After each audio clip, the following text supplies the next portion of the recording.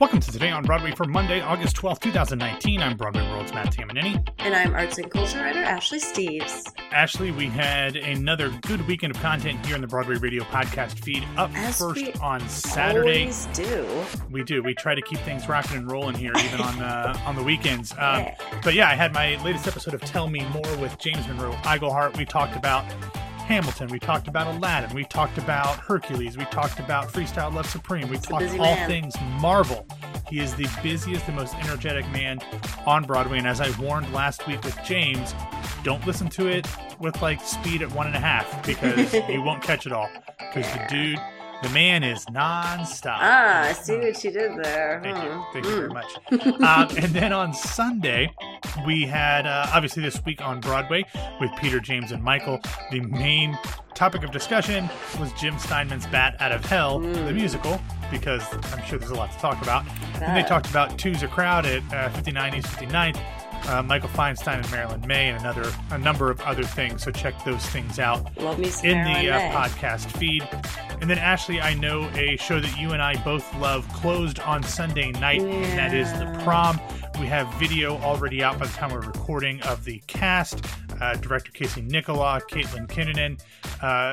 Speaking after the final curtain call, I watched the last scene and the curtain call on Instagram Live. It was great. We both love that show. I'm sure that there will be similar video for Be More Chill, which also closed on Sunday. It's just not available yet by the time we're recording. But great stuff. Congratulations to the cast of those. Did you cry aggressively? Oh, I definitely cried aggressively. As soon as Casey started crying before he opened his mouth, I'm like, yep, gone, done, done. Such a great show. I heard that before Ladies Improving, that or after Ladies Improving, Beth Level got very emotional too. And I don't know if I'd be able to make it through that.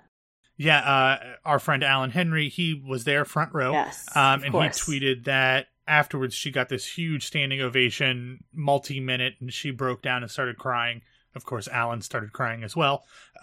So great to see that show go out with such love and emotion from the fans. Love you, Prom. All right, so let's get down to business, Ashley, because on Friday, the London Daily Mail's Baz Bamaboy tweeted that Broadway producers were closely watching the current London Palladium production of Andrew Lloyd Webber and Tim Rice's Joseph and the Amazing Technicolor Dreamcoat for potential Broadway transfer. The show is playing an 11-week run where it received really strong reviews, starring Sheridan Smith as the narrator, former Joseph at the London Palladium, Jason Donovan as the Pharaoh, and Jackie Yarrow as the titular son of Israel. I don't know who what that guy is, but apparently he's doing a killer job.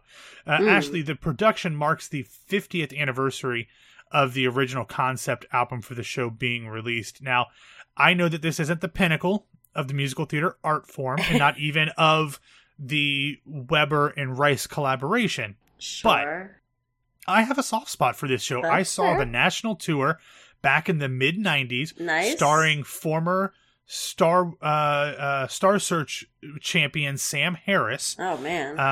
And I've loved it ever since. So I would have zero complaints if this made the transatlantic trip. I would gladly see it. I mean, we all know my Weber opinions, but I was actually just talking about Joseph the other day, and I think it's the first regional production I ever saw. Like any live show was unfortunately Joseph. But no.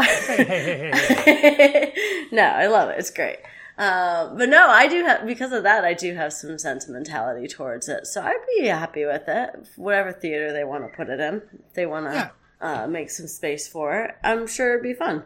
Yeah, I mean, it's a fun show. It doesn't take itself super serious like, say, Phantom. Exactly. It's not super overly dramatic. It's fun. It's silly. It's got all the different styles of music, the different pastiche things in there. Yeah. It's a fun show. I enjoy it, and I would have zero problems if it made its way to Broadway. Yeah, it feels a little bit less nose upturned than some other shows, not to be named. No, I'm sure you have no thoughts on those types of I've things. got a list right next to me. Well, if and when that show transfers to Broadway, it will not be this coming week. But we do know some things that will be happening in this week's theatrical schedule, and most of them are not good. They're sad. But the week will kick off in earnest on Wednesday, August 14th, as the latest Broadway revival of Harold Pinter's Betrayal begins performances, starring Loki, the trickster god Tom Hiddleston, Daredevil Charlie Cox, and Zawe Ashton. The show was directed by Jamie Lloyd and is scheduled to play the Bernard B. Jacobs Theatre through December 8th. This is another London transfer. The show did very, very well. Apparently the stage door was insane. I don't know if Tom Hiddleston has the same draw here, Ashley, that he does in London, but nonetheless, it was a well-received production. It looks very bare bones, very minimalist, so we'll have to see what the reaction is like on the Broadway. I would think he'd get some pretty intense reaction here in this post-Avengers world. Yeah, I mean, I don't know, besides me and James Monroe Iglehart, like, I don't know if the fervent MCU fans are really, lining up at the stage door of a Pinter play. Oh, well, y'all are a unique bunch. What can I say? Venn diagrams. But okay, so let's move on to the next night, Thursday, August 15th. We'll then have the official opening of Make Believe's New York premiere. That is the new second stage production of Bess Wall's play, directed by Michael Greif. The show stars Kim Fisher, Susanna Flood, Ryan Faust, Harrison Fox, Maren Heery, Brad Heberly, Casey Hilton, and Samantha Mathis. And in the show, it is about adult siblings looking for answers to a mysterious childhood tragedy. And you actually see the kids in there as well, so you're seeing different people playing the characters at different parts in their lives. And this show is scheduled to play the Tony Kaiser Theater through September 15th. Very excited about it. Are you going to be seeing it? I'm going to see it the week after my vacation. So very good. I'm counting down. Awesome. Well, also on Thursday night, this one is a little weird for me, Ashley. Apparently, Mike Birbiglia's Working It Out is closing at the Cherry Lane Theater. I honestly didn't even know Mike Birbiglia had a new show at the Cherry Lane Theater. Really? That I did. What? Yeah, I knew that. I didn't realize it was closing so soon, though.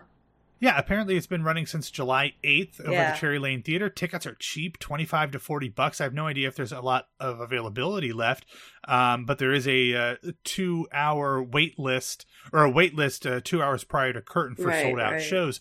I'm surprised we haven't heard more about this. His last off-Broadway show sold out like huge, that.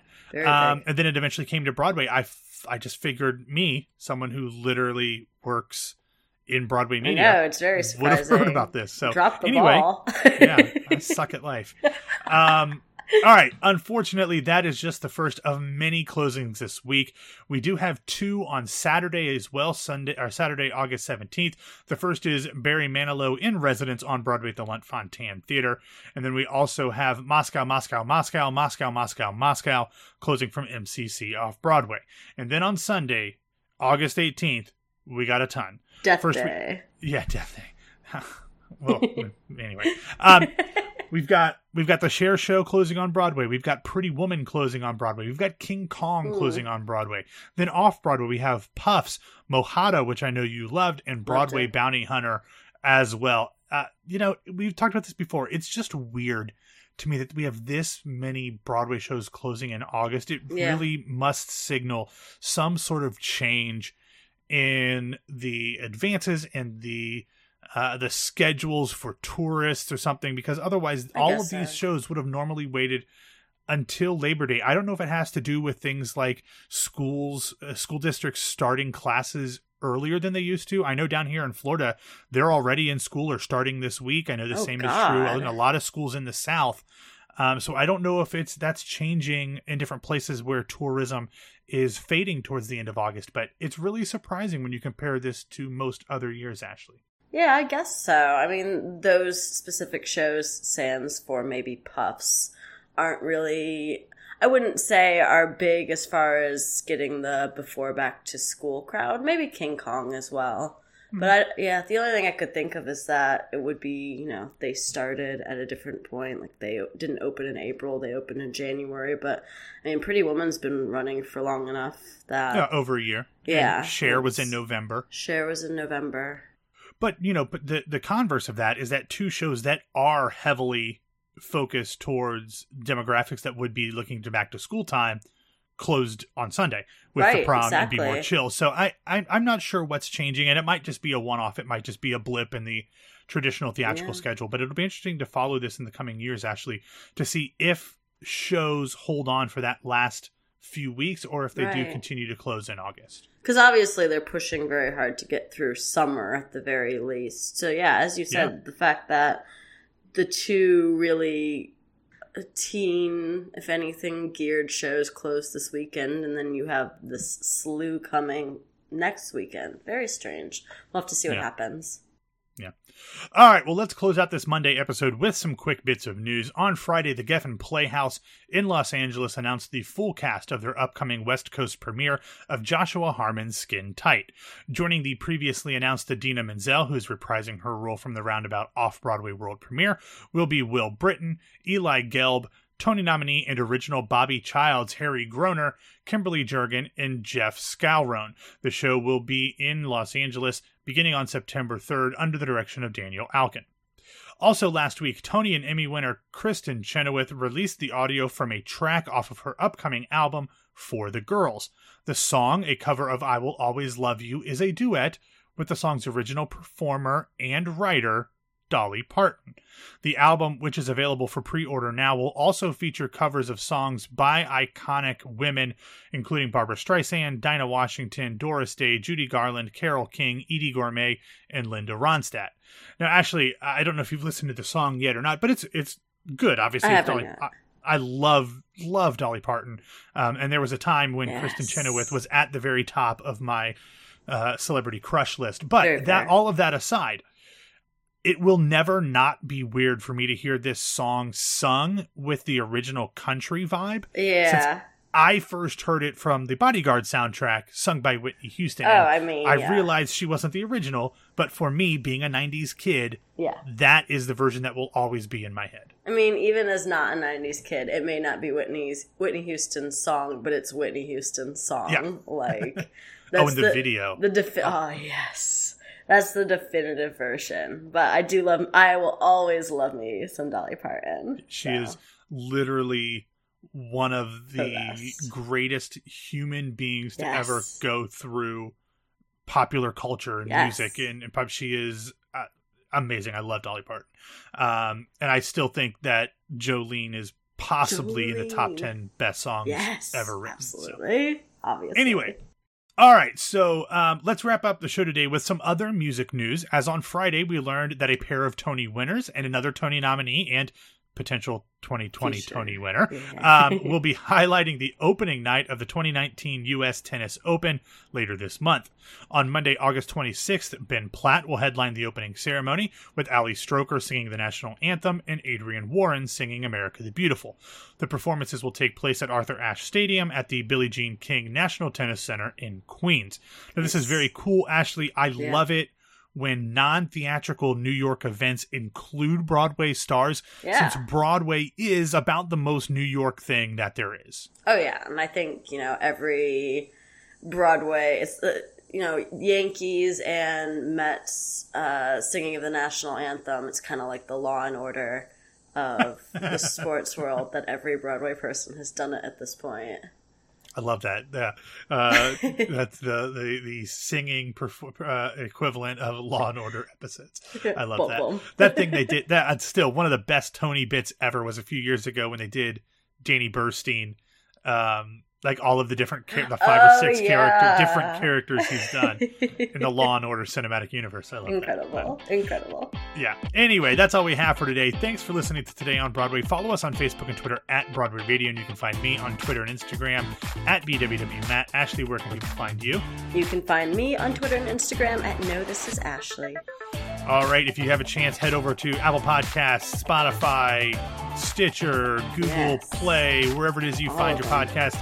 Give us a rating and review. Yeah, make your own podcast platform and then rate us there too. We would really appreciate that. I think, as far as I know, we will be back tomorrow with me and Ashley. Somebody will be here, one way or the other. Don't know who. But someone will be back to talk to you on Tuesday. Surprise! Wait until it's ready. Surprise!